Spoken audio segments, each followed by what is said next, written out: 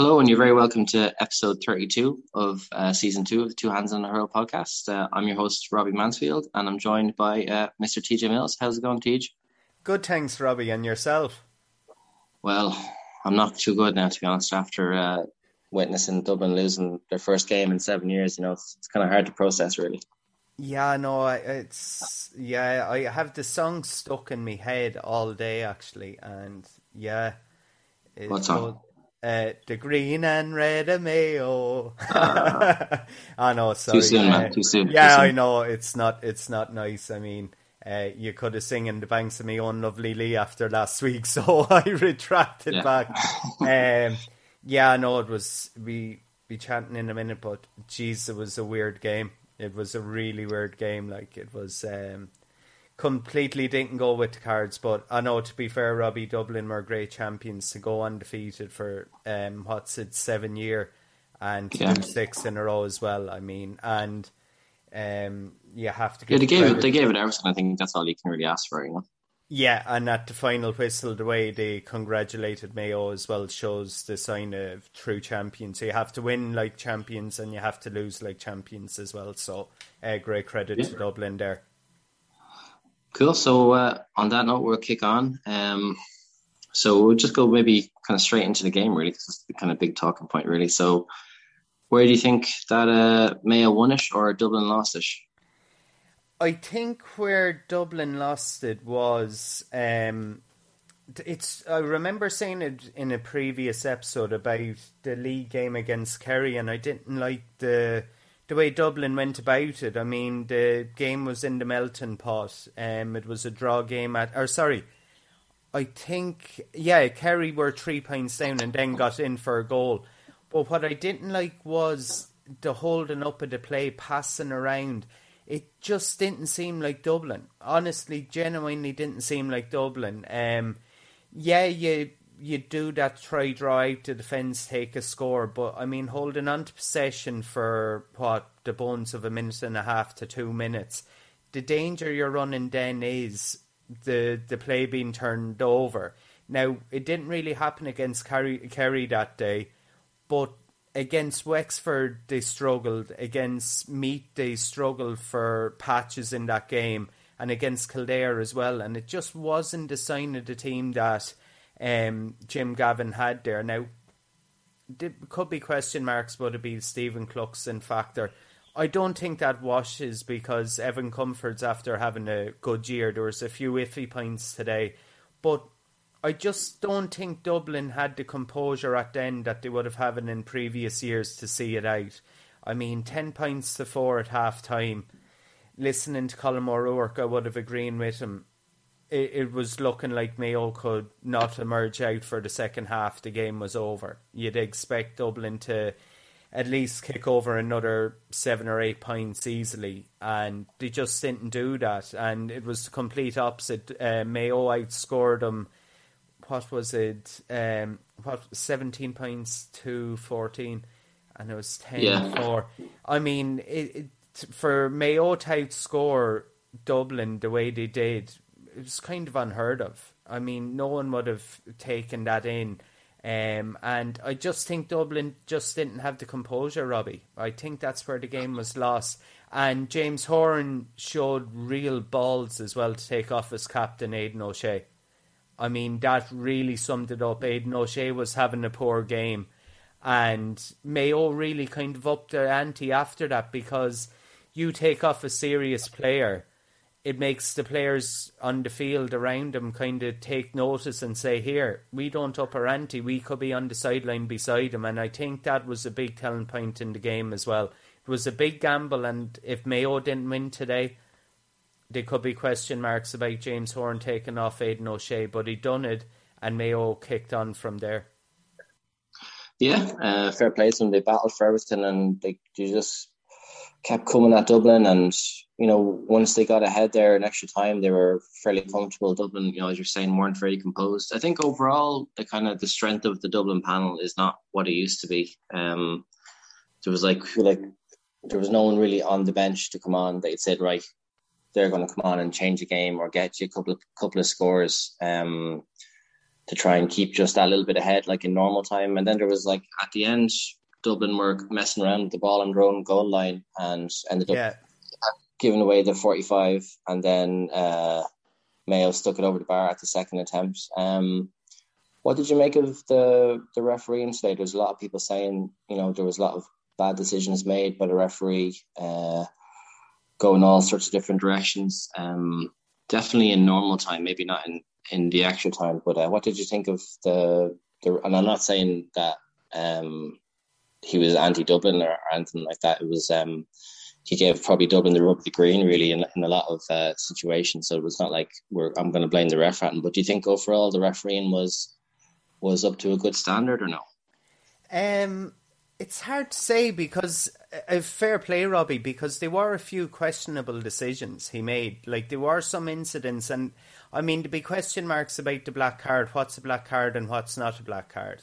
To be fair, there was a couple of incidents where Dublin players could have picked up black cards. We'd say the same for Mayo, and I mean in the likes of that. I mean, there were a point made in the commentary on television, and it's very fair, that a referee only has one chance to make a decision. It isn't like there's a TMO there or a VAR or something like that. That's where you would expect the lines people to step up. But to be fair, it was a weird game, and that could account for some weird refereeing decisions as well. It's easy saying that as a neutral because you don't really have any. What would you say? You don't have really anything in the game, but for Mayo or Dublin, I say to be some question marks. Not so much with Mayo because they claimed the victory, but I think he fluffed a couple of the decisions. I won't lie to you. And there's a few, I won't even try and name them because there's a few of them there'd be question marks over, being honest. Yeah.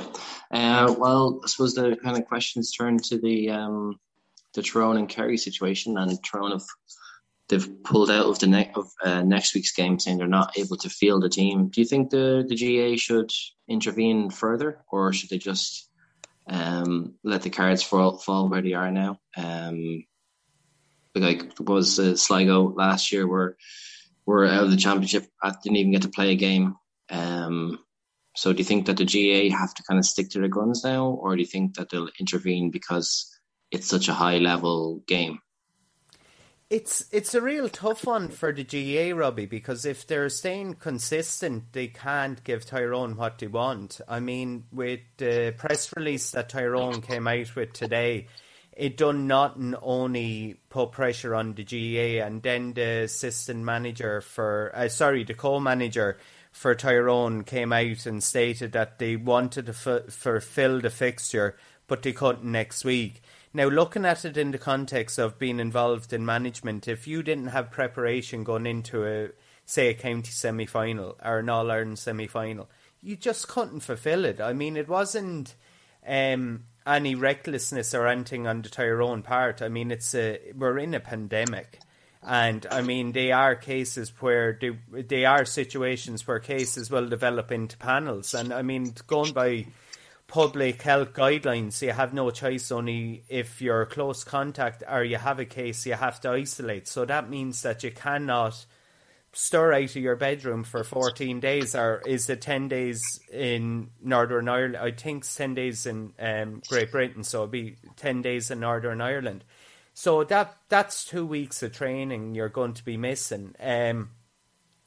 Like where there might be some slight pressure on the GAA to give Tyrone their request. I won't say give in, is Kerry supporters aren't happy, and there's a couple of former players that are speaking out, the likes of Kieran Donaghy, and I saw Tomas O'Shea speaking out as well, that Kerry would be going into the contest without a game, and that's what you don't want either. You need a competitive game going into an All-Ireland.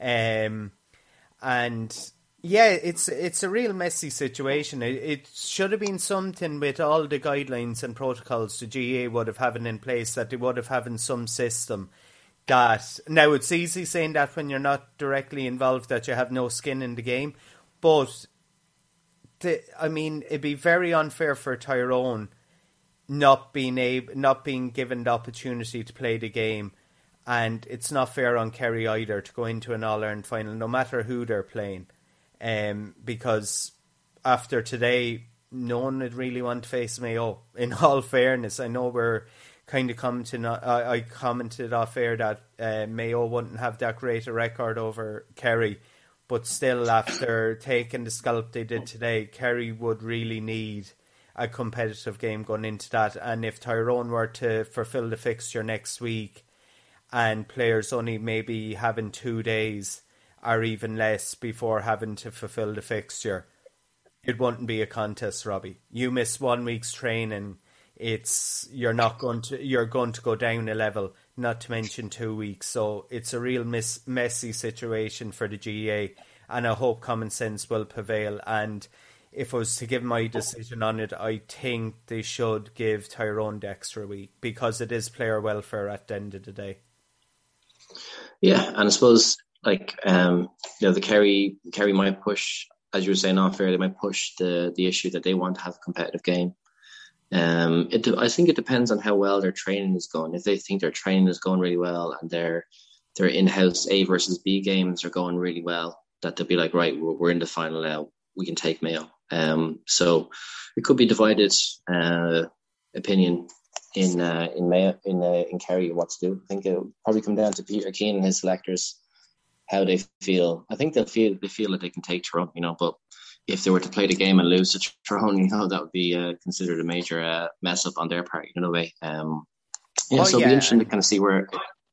I mean, Tyrone in the early to mid 2000s showed to Kerry how dangerous they can be as well. But in this context, with the lack of preparation Tyrone are after having and the disruption, I mean, you saw what happened with Dublin in the Leinster final against Kilkenny. No matter what, they are going to be disruption there when you have players that have to isolate. So, and I take your point completely on board. In-house games are brilliant, but there's nothing like a competitive match either. I mean, there are things that may not show up in an in-house game that would show up against. So even if they did get over Tyrone, which you would expect, there'd be things that Peter Keane and his team could work on for the All-Ireland final if they did qualify.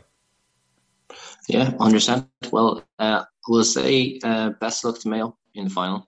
We won't say best luck to Kerry just yet. We'll just see how the next how we get what happens on Monday or Tuesday. Maybe there might be a further decision made. So best luck to Mayo, and I think it would be a sad way for Tyrone to bow out if without playing a game semi-final. So we'll kind of move on. So was a Camogie relegation playoff today. Was it Down versus Offaly? How did that game go? Yeah, it was a win for Offaly, 5-12 to 1-16. Siobhan Flannery with 4 goals in that. Siobhan Flannery, having worked with her in Offaly for a number of years, is an exceptional talent. Down would feel real disappointed with that. It was a good showing, 1-16, but they were very unlucky against Dublin in the last group game. They would have thinking they maybe a bit of time being added, they had a chance to draw that game. Now, I'm not saying it would have making a difference. They may have still facing relegation anyway. But I mean, Down would feel really disappointed. They were very unlucky against Watford. I'm trying to think of the other game they played. They were unlucky against Dublin. They lost games by a point, and then today, Offaly just have the experience of being up at senior level, and great credit to Offaly there. I know an awful lot of the players, and they're way too talented to be relegated, but it's the same. It's really hard on Down as well. They're an exceptional team with a lot of work being done up there as well, and they will bounce back. It'd be disappointing. And Down play Westmeath next, is it? Down play Westmeath, but looking at it, you would fancy Westmeath, to be fair, in that game. Sorry, I forgot Westmeath it was semi-final. Sorry, completely caught off guard there. Westmeath just have the experience, and Westmeath really put it up to Kilkenny in the group stages. It was only the final 10 minutes that Kilkenny pulled away in that game. Goals by Katie Nolan and Miriam Walsh. So, I'd fancy Westmeathford, but I would not be surprised if Down pulled off a kind of a shock there, being honest. There was also relegation in the intermediate as well. Kildare against Tipperary. Kildare emerged victorious 2-14 to 1-14. Kildare, really experienced side. Tipperary the same as well. Tipperary were there. But Kildare a really strong side. They put it up to Kilkenny, even though Kilkenny had an easy win in the last group game. But good win there for Kildare over Tipperary. There were also junior game today, Robbie. Wexford defeated Armagh 117 to 112. It was kind of a dead rubber game as both of them qualified for the knockout stages in the junior. And it wasn't all bad for Dublin in the ladies' football, Robbie. They defeated Mayo 117 to 2-9, and that's, I think they're on for 5 in a row, am I correct? They sure are going to 5. Yeah, so they're waiting the winners of Cork and Meath tomorrow, Sunday. It's hard to know how that game would go. You'd fancy Cork, but me coming up from intermediate, they're after really showing real strength and after getting really good wins. So that'd be an interesting tie. You'd fancy Dublin and Cork again in the final, but I wouldn't be surprised if Meath pulled off a shock. And Kerry defeated Tipperary in the relegation as well. I can't get the score. I had it there and I forgot to write it down. But Kerry defeated Tipperary easily in the relegation for the senior as well.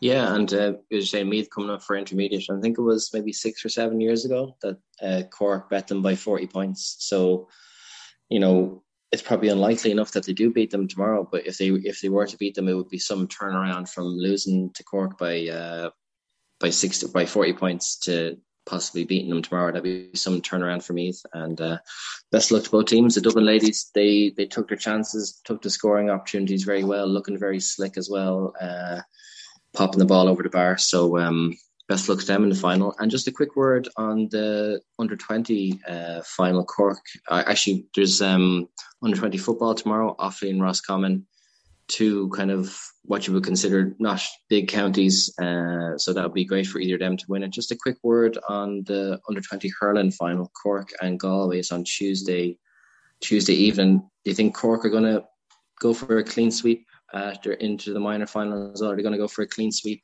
at under-20 level? I think they will. I genuinely think they will. Now, that's no disrespect to Galway. Galway really showed their class against Kilkenny and then backed that up in the Leinster final. Just Cork are really on a run. They're after doing a clean sweep of underage title, not underage, but kind of below senior, under minor and under 20 titles. And you'd have to fancy Cork for that. I really impressed with their style of play, and great credit has to go to the likes of Donal O'Cusack and all of that got involved with underage below in Cork. They were in a really barren patch there for a while, and to be contesting the way they are is terrific. And that coming from a Kilkenny supporter, kind of arch rivals. It's going to be a cracking game, but I just think Cork could be after coming through a tougher Munster campaign, and that's why I think they'd have the slight edge over Galway, but it's wide open at that level. It's on the day, but I kind of fancy Cork, Robbie. Yeah, and another kind of pivotal battle between Cork and Kilkenny is the fashion battle between Donal and Jackie Tyrrell. Who do you think is kind of edging the battle on the Sunday game there? I'd have to go with Jackie Tyrrell. Yeah. So, Donal is quite stylish, though, to be fair. Oh yeah, I know, to be fair, but it's that Cork-Kilkenny rivalry, Robbie. You have to go for Jackie Tyrrell, But being honest, I don't notice the style at all. If you see me go, Jackie Tyrrell would edge you there. Go on, Jackie. So we'll move on to our picks of the week there. What are your picks for this week, Teach? Yeah, listeners might be sick of me talking about Power, but there's two follow-ons from the initial series on Star Play. It's the new streaming service, if people aren't aware of it. And the first one is Power Book 2, Ghost.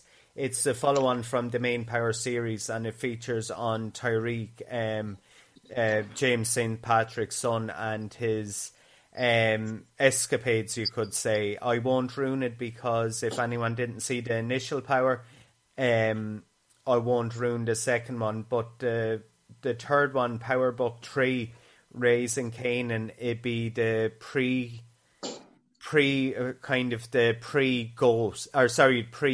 So it'd be Canaan, that was played by 50 Cent, that was in the first Power. It was his kind of upbringing, and it's an interesting twist.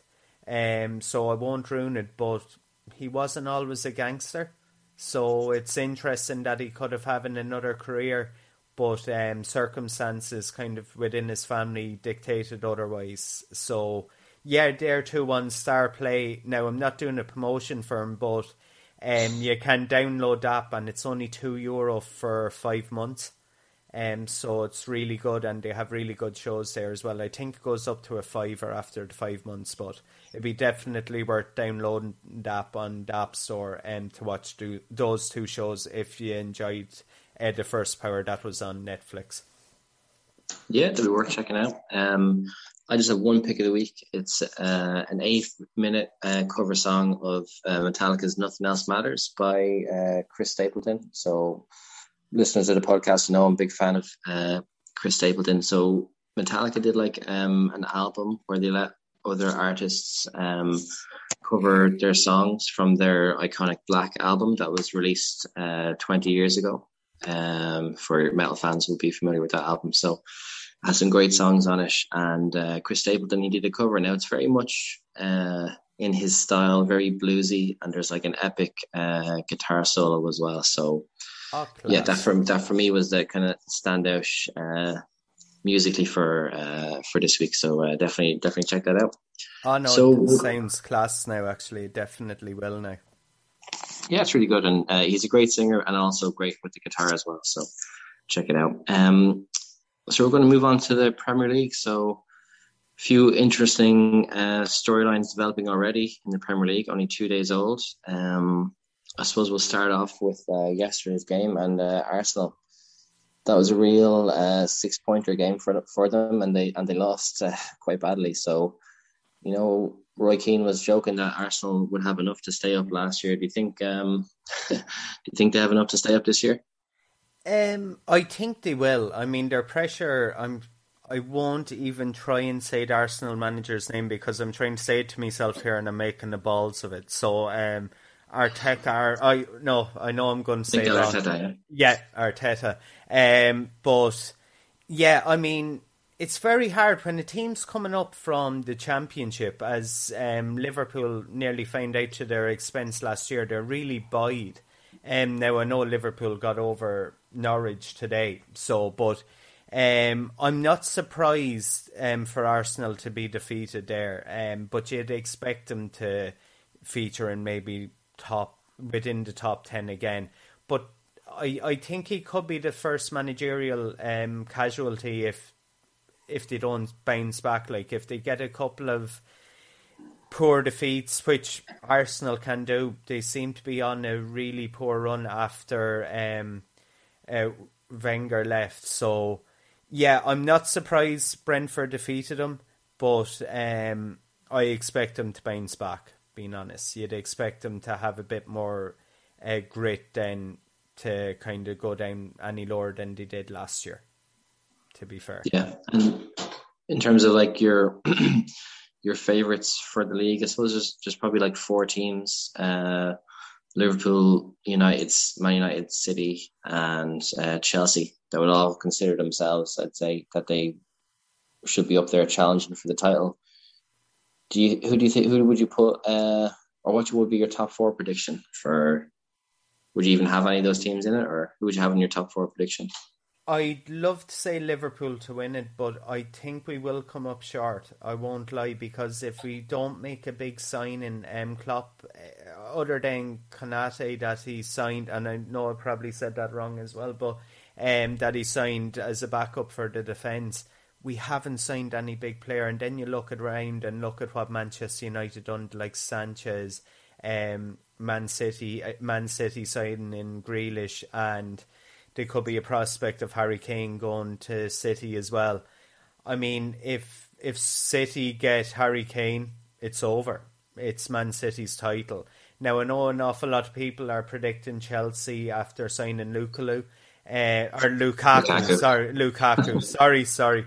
And I mean, but I fancy Man City. If I was to predict the top four, I'd go Man City, Liverpool, Chelsea and Manchester United.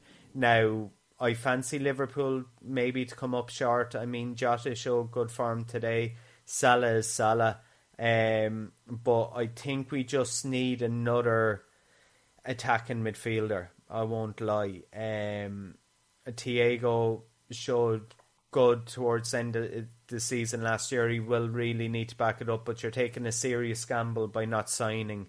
Unless they kind of stay in it up until Christmas, stay within, say, second or third in the table, and then see if they do something in the January transfer market. But yeah, that'd be my predictions. I mean, Chelsea are on an exceptional run, and signing Lukaku, their goals there, which they weren't getting last year. But yeah, it'd be Man City, Liverpool, Chelsea and Manchester United. I think one of the biggest casualties this year, now they won't face relegation or anything, could be Spurs, especially if Harry Kane leaves, because I just don't think Spurs would have the draw to sign a big player, and I don't think Spurs could rely on Son on their own, being honest. If you're to look at, say, a surprise, maybe the likes of Brentford or someone like that could. I mean, they would be buoyed after defeating Arsenal last night. They may get up, but Everton under Rafa Benitez as well could get up there, could be knocking on the door of maybe 5th, 6th place or something like that, and they might cause a few headaches. Lovren showed back to kind of good form that he did last year. He will need to sustain that. And but yeah, that'd be my predictions, Robbie. Just a quick question: which manager do you think is most, maybe the top half of the table? What manager do you think is most under pressure? If there was a few bad results, like what manager has been there for a while, maybe, or who spent a lot of money, or maybe has trigger happy owners? You think about Solskjaer, if they go through another bad spell after, investing heavily, will he be on the chopping block? Or Tuchel, things can go quite pear-shaped at Chelsea as well. You imagine Pep and Klopp are quite safe at City, but who would you say is most in danger of who's going to win the sack race, as it were? I'd say it'd be Arteta. Now, I know they wouldn't be after challenging for top four, but I think Arteta for Arsenal. I think Tuchel with Chelsea would be fairly safe after winning the Champions League, and I expect them to have a really good run. Now, the big challenge for Chelsea would be when they come up against the likes of Liverpool, City, the likes of that, because they did come up short against Liverpool when it really counted. And I'm not just saying that as a Liverpool supporter, they did. And it's against the big teams that seem to come up short within the Premiership. Maybe, and I don't like saying it because he was a Liverpool legend, but if Everton went on a kind of a bad run, the pressure could come on. I mean, there are question marks. An awful lot of people, Everton supporters, weren't happy with Rafa Benitez going there. But I don't expect Everton to have that awful bad run of form that they did. But yeah, I think Arsenal manager will be the one that'll be under serious pressure. Manchester United, I mean, there are question marks over Solskjaer since he took over. And I mean, Manchester United extended his contract at the end of the last season as well. So I don't think he will face pressure. And yeah, I think it'd be only Arteta, being honest. Yeah, and do you reckon Leeds can bounce back from getting an L thumping today? I know it was a good day for your fancy football team with Fernandez getting an L hat trick there. So do you, do you reckon Leeds could be in trouble after second season syndrome sort of thing for them, or have people started to figure out Bielsa, or was it just like an exceptional day for United today? It's just one of those Manchester United days. On their day, they can really put on the class. And will they be after doing enough to win the title with signs? I'm not sure. But going back to your question, yeah, I'd expect Leeds United to bounce back. I mean, I don't think they would suffer second season syndrome because they've been there, done that before. Being honest, it isn't like Brentford that wasn't up in the top flight since, I think it was about 74 years or something like that. It was around the 40s the last time they were up. It was late 40s that they were up challenging in the Premiership. But yeah, I'd expect Leeds to finish around mid-table, to be fair. I don't think to be facing the chopping block. Yeah, cool. So we'll move on from the Premier League and see how tomorrow's game goes. Big game between Spurs and City. So we're going to move into a completely different direction now, and we're going to. I know we were talking about our Trump over the weeks there for a long time, and obviously, Trump's not in power anymore. But there's definitely a bit of drama with Biden, and specifically Hunter Biden, his son, and lots of. I know when Joe Biden was up for election against Trump, there was a lot of kind of stuff that came out about Hunter Biden on a laptop and him doing crack cocaine and all this sort of stuff. But there's been another thing that's came out where there's something he's involved with. The Russians have recordings of him with a Russian prostitute or something like that, something crazy.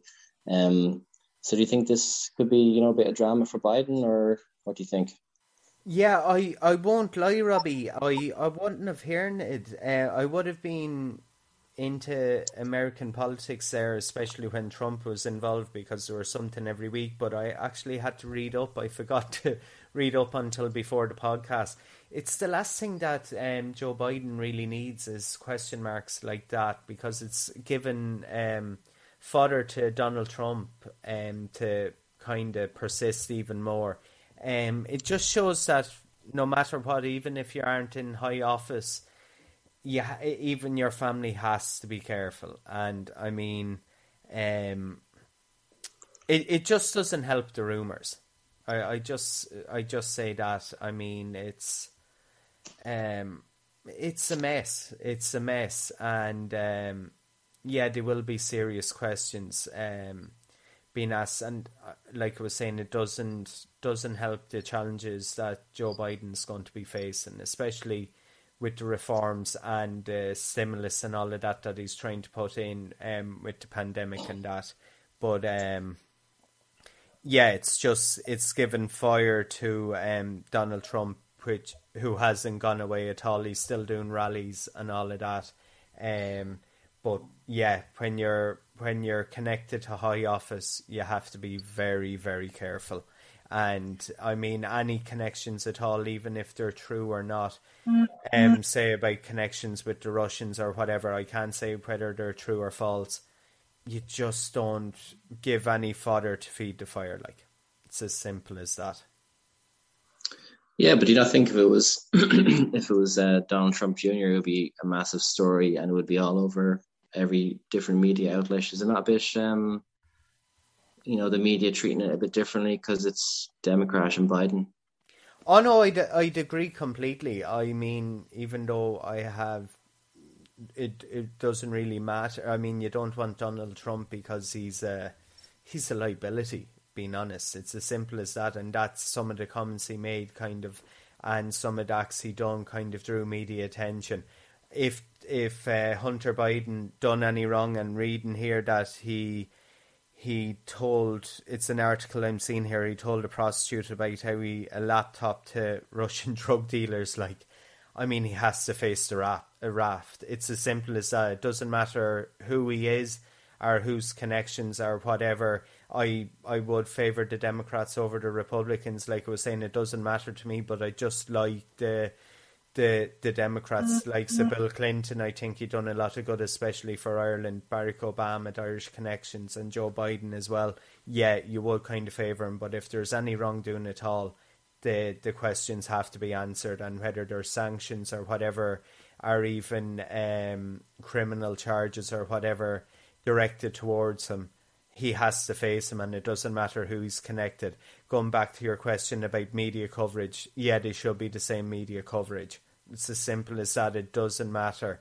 I mean, the likes of, say, news channels that had favoured the Democrats didn't mind questioning Donald Trump and his family over acts they done. They can't be slow questioning Hunter Biden because he's Joe Biden's son either and a Democrat. So if there are questions to be faced, it'd have to be faced the exact same as Donald Trump's family would have.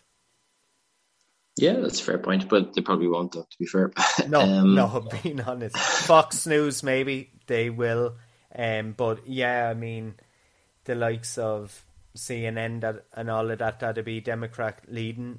They have to ask the questions, and that's where the freedom of the press has to come in. I mean, there has to be a fair and equitable media, and that's if people in other countries and media outlets have to stand by that, they have to be consistent. And it's the same here in Ireland. There used to be Fianna Fáil papers, there used to be Fine Gael papers. That's kind of disappearing a bit now. But if questions have to be asked, they have to be asked, and answers have to be given. And if the answers aren't right, are there sanctions to be faced? It has to be covered the same as it would be for anyone else, like Donald Trump's family. Yeah, that's a fair point. And, I think in American media a lot, it's very, left and right or conservative versus Democrat, but you could argue that in this country, it's just the one, they're all Democrats, Yeah. So like we're only getting the one side of the argument. So a lot of people would say, in America, it's left versus right and all that sort of stuff. And maybe it's a lot of theater and it's like a bit of a sideshow to distract people and stuff like that. But, I think in Ireland, we have very much just one point of view. And any other point of view is, extinguished or treated quite harshly as well, So, I'm very up for open discourse and that sort of thing, So, yeah, but I think, it's very hard to come up with something that's as happy as catchy as Trump of the Week for Biden. So I don't know, watch this space. Maybe we'll try and pick up something for Biden as well. Oh, definitely. Riding with Biden. Riding with Biden, yeah. Or riding with Hunter, maybe. I don't know. Cool. So we're going to go on to the World Sports Roundup. So what do you have for me this week, Tej? Yeah, the first one has to be the All Blacks victory over Australia in the Bledisloe Cup. I mean, they absolutely annihilated them 57-22, and that's New Zealand's 19th straight victory over Australia. It kind of just shows the difference. I mean, you have South Africa, they showed what they've done against the Lions, and then you have the All Blacks. If there are any Australian listeners to the podcast, they may not like the comment I'm going to make, but Australia seem to play a Northern Hemisphere type style rugby, where you have All Blacks and South Africa, they're rough and heavy, and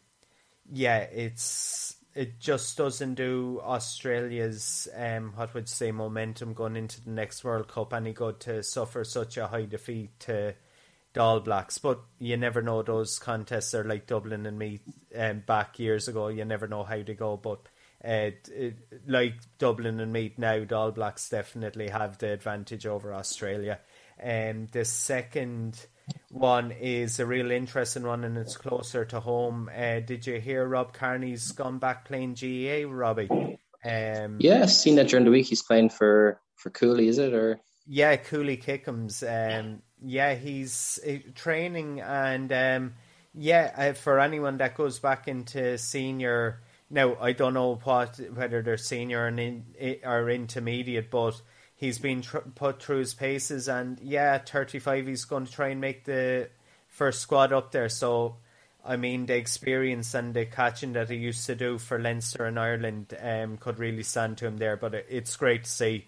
Is he painful back? Being honest, if I was managing him, I'd put him in full forward. Jesus, if you had that catch, it'd be like Kieran Donaghy or seeing old videos of Bomber Liston or something like that. If you had Rob Kearney in full forward, laying it off to corner forwards, I don't think he could be beaten. Do you reckon it could be a little dangerous for him that he could have, some guy, just wants to leave his mark on Rob Kearney? He's like, oh yeah, I did Rob Kearney in a game. Do you reckon he could be maybe leaving himself open to that sort of, like you see a lot of times with ex-intercounty footballers and hurlers and stuff like that. Do you think it could be a possibility that someone will try and make a name for him, hit him a slap, and he ends up the worse for it? I understand exactly what you mean, and I know, but I don't think he could get any rougher hits that you would get on a rugby field. Yeah, but the thing is, there's no sighting, or there's no big video ref and all that sort of stuff. And I'm not saying he wouldn't be up for physical contact. Like obviously he would, just as someone would to cheap shot him, maybe he's on the ground, give him a kick, or punch him, in the back of the head, or that sort of thing. I know rugby is a very physical game, but at the end of the day, there is laws of the game and sanction, and everything is videoed and watched and to the nth degree. Whereas in a club game, there probably isn't that sort of protection. I know, that's a very valid point, and sorry, I know, I didn't mean to joke or be facetious or anything. Yeah, I know, you're dead right. I think for anyone to do it, it'd be very low, but you know yourself, Robbie, there could be one Egypt there that could do it, and if they do, they deserve anything that'd be coming to them within sanctions, and there are rules and all of that there. I don't. You reckon he's leaving himself open though? I don't think so, but I would like to think that they would. I wouldn't like to see that no matter what player it is, but if it did happen, they deserve every sanction that'd be available. But personally, I think they would have enough of respect. Other players should have enough of respect not to do it, but say it won't happen. No, I can't say so. You will always get one Egypt that'd do something stupid like that, and they shouldn't do it to any player, not to mention someone that done what they done. And I don't mean go easy on him or anything like that, but they should have enough of respect no matter who it is, not to go in with dirty play. Yeah, hopefully. He would probably want to work on his Louth accent already to blend in, wouldn't he? Yeah, I say there might be a bit of slagging over that now. I think there's the Louth twang isn't there anymore. I didn't realise myself how bad, or I won't say how bad, I think the Louth accent's deadly, but people used to say I spoke like I was from Dundalk, and then I realised, sometimes I possibly did, but Rob Kearney definitely doesn't have the Louth twang anyway. No, it doesn't either. So just for me, just kind of a bit of NFL stuff. So there was Michael Thomas. He plays with the New Orleans Saints, and he's had a bit of a disagreement with his head coach. And he was meant to get surgery on, I think it was an ankle, and he waited until maybe 3 months or 4 months into the off season before he got surgery, and now he's not going to be back until 8 or 10 weeks into the season. Oh, and they reckon he did this to kind of get at the head coach or whatever, to so that he's not going to be able to play, and his head coach has been quite critical, and they're kind of saying that he's looking for a move out of there, basically. He wants to go somewhere else, but he was only paid $100 million for 4 or 5 years a couple of years ago, so I don't know how you feel about it. Do you think there's like a certain, if you're getting paid 100 million, that you should be, fulfilling your part of the deal, Yeah, I know, definitely. I mean, he should really face the rat for that. If it is true that he was doing it with only motive to move away from the team. I mean, the one thing would stand out for me, Robbie, on that is now, if he is an exceptional player, maybe the point I'm going to make could be dismissed completely. But we're on about Harry Kane previously, and I was on about the lack of respect that he was shown towards his club, manager and players and all that, even if he wanted to move away by not training. To do what's his name? Michael Thomas? Sorry? Yeah, Michael Thomas, yeah. What Michael Thomas done, I think, is despicable as well if they are truth behind it, because no matter what amount of money he earns, I think a player should have more self-respect and respect towards his coach and fellow players than to do something like that. And if I was an opposition coach, no matter how good he was, I would be questioning the loyalty that he would have by bringing him in as well. And yeah, I think it'd be a really, really low blow to do. And I mean, well, I know if it was personally me myself, which it would never be, I the guilt will get to me. I won't lie to you. Yeah, that's a fair point. The other NFL story was the NFL bringing in new sanctions for players taunting other players. So after plays, guys, getting in people's faces and taunting and stuff like that, or trying to like even dumb down celebrations a lot, so which I think is taking a lot of the fun out of the game, because you like to see the guys, part of it is the razzmatazz of the guys getting up and, flexing after a play, or, definitely having a bit of a dance and stuff like that. So do you reckon that's kind of, like sanctioning people celebrating? Is that a step too far? I think it really would be. I mean, as long as they're not sledging going on along with it. I mean, if there's nothing wrong with it's very hard to say banter, because you don't do banter on the sports field, but it's no point.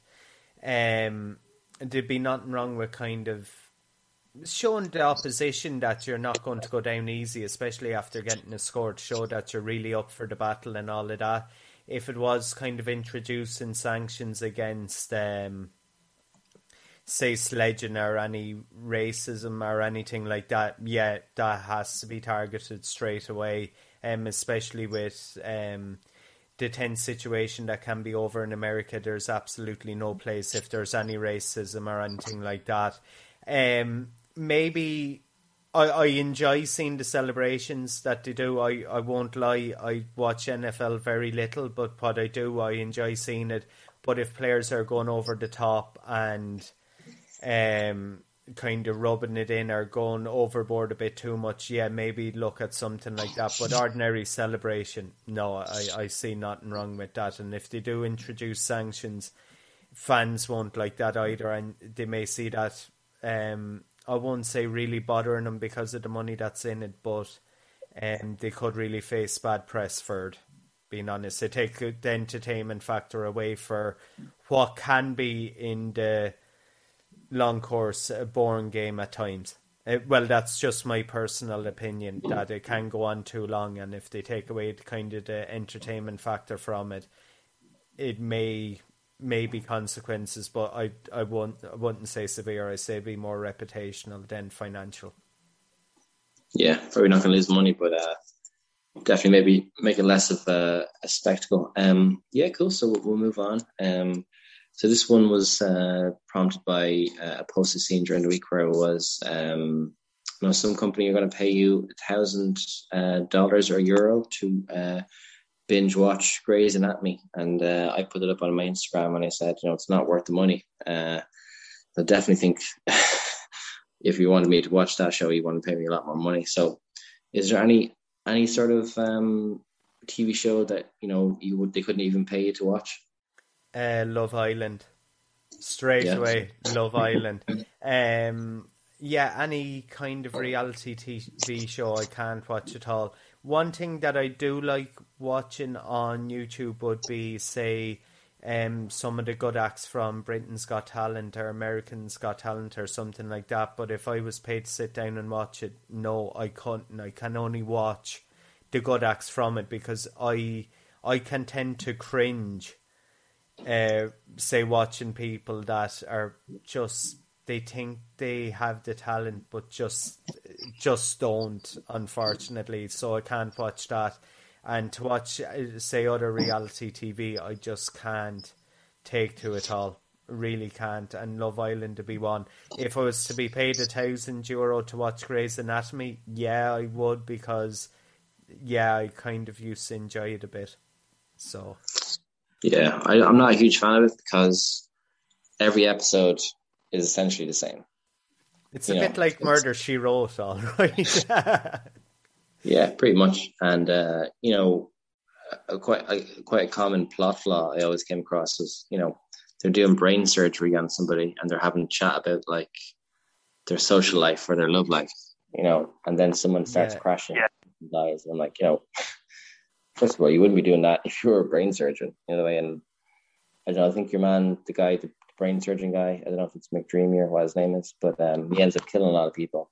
And also the main character, I'm surprised, like the amount of times they nearly killed her off and didn't, just lost all faith in that show. Like in fairness, actually, when it did start off, it was quite good, but then it just became the same, same episode over and over again. So yeah, like probably if I was pushed, I'd probably take $1,000 or €1,000 or whatever. But yeah, I definitely wouldn't be too keen on it. I'd be watching it with maybe one eye on the phone or something, scrolling or whatever, just to fulfill it or whatever. Any other TV shows you wouldn't be a big fan of?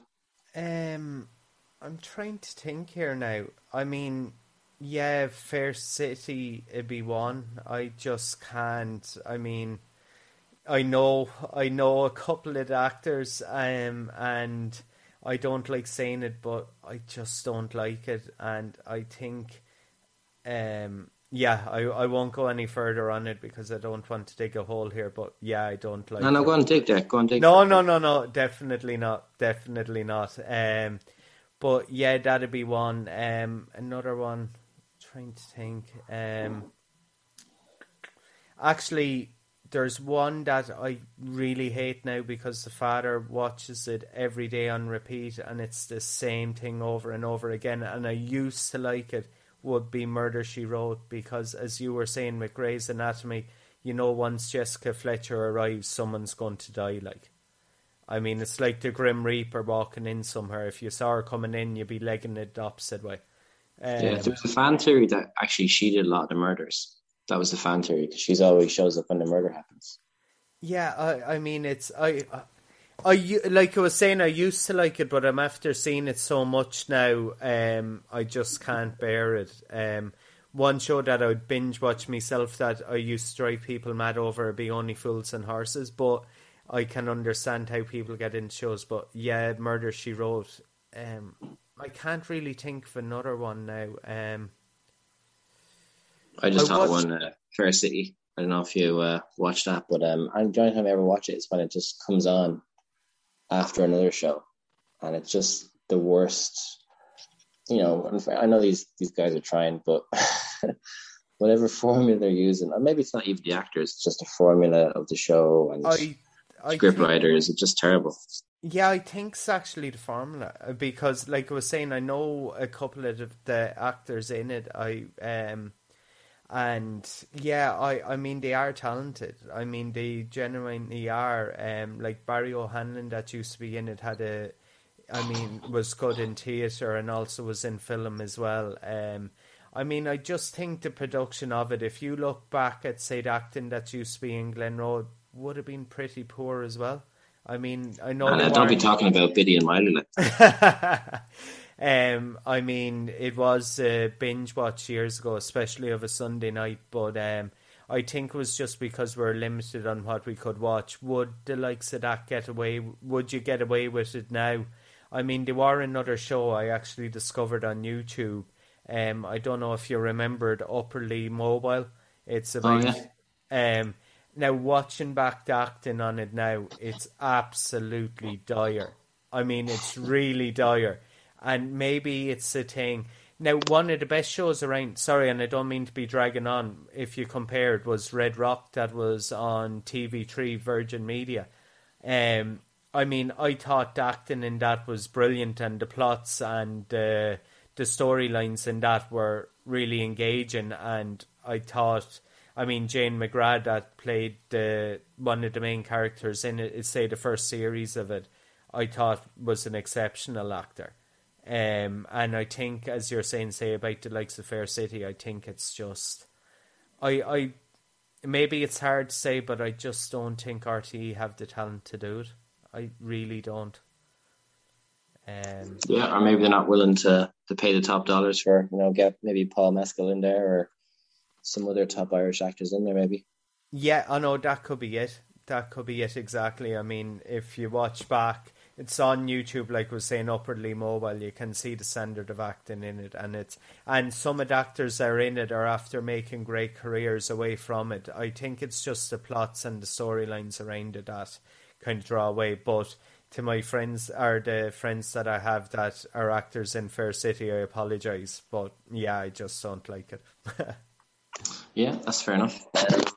So it's kind of struggling enough to think of high ball. So just going to throw you up a quick one from just the conversation we just had about Glenroe. Have you ever experienced the Glenrose of a Sunday evening where the music starts for Glenroe and you just remember, oh shit, I haven't got my homework done, and then you have to try and rush through your homework before you get sent to bed? Was that you when you were a kid, or? Being honest, when I used to see that saying going around, I couldn't understand why, because maybe it was young or something, because we wouldn't really get much homework. It would have been in primary school at the time, and we wouldn't have gotten, like, that would have ended around 2000, was it? I'm not sure. And I mean, back then we would have gotten very little, and just used to watch it, and I wouldn't be a bother in the world with it. You're always a good boy. You had your homework done. Kinda. There would have been times that I would have having to, but I used to be sneaky at times when I changed school first. When I was trying to get used to secondary school, I went to 2 secondary schools, and to try and get used to it, I used to kind of sneak and do homework at lunchtime for about 20 minutes. Now, I know that sounds sad, and that ended fairly quick after a couple of months, but I used to try and get homework done the minute I came home from school, and it'd be the same of a Friday evening if we had homework, say, in secondary school or that. But in the context of Glenroe, yeah, it wouldn't have been really appealing to me. The only thing I'd be worrying about when the song ended was having to go to bed. Now I can't go to bed early enough, being honest. So what was your punishment when you were a kid is now what you want to do? Yeah, and would you believe I still never go to bed before around 12:30, 1 o'clock, no matter what, even if I have to be up early for 4 o'clock or that. I still don't, but if I could go to bed early, I would. But the worst was actually to remember when you were really, really young, you'd be going to bed around 7 o'clock or 6:30, 7 o'clock, especially of a Christmas Eve. That would have been the only worry. I never really understood the panic of having to get homework done. There were one time I forgot completely about doing an art project when I started in secondary school, and I had to do it at 2 o'clock of a Monday morning to try and get it done, and then the teacher didn't show up. We had a substitute in, and that was fair sickening. Yeah. It was... so you're definitely not a procrastinator then, no? No.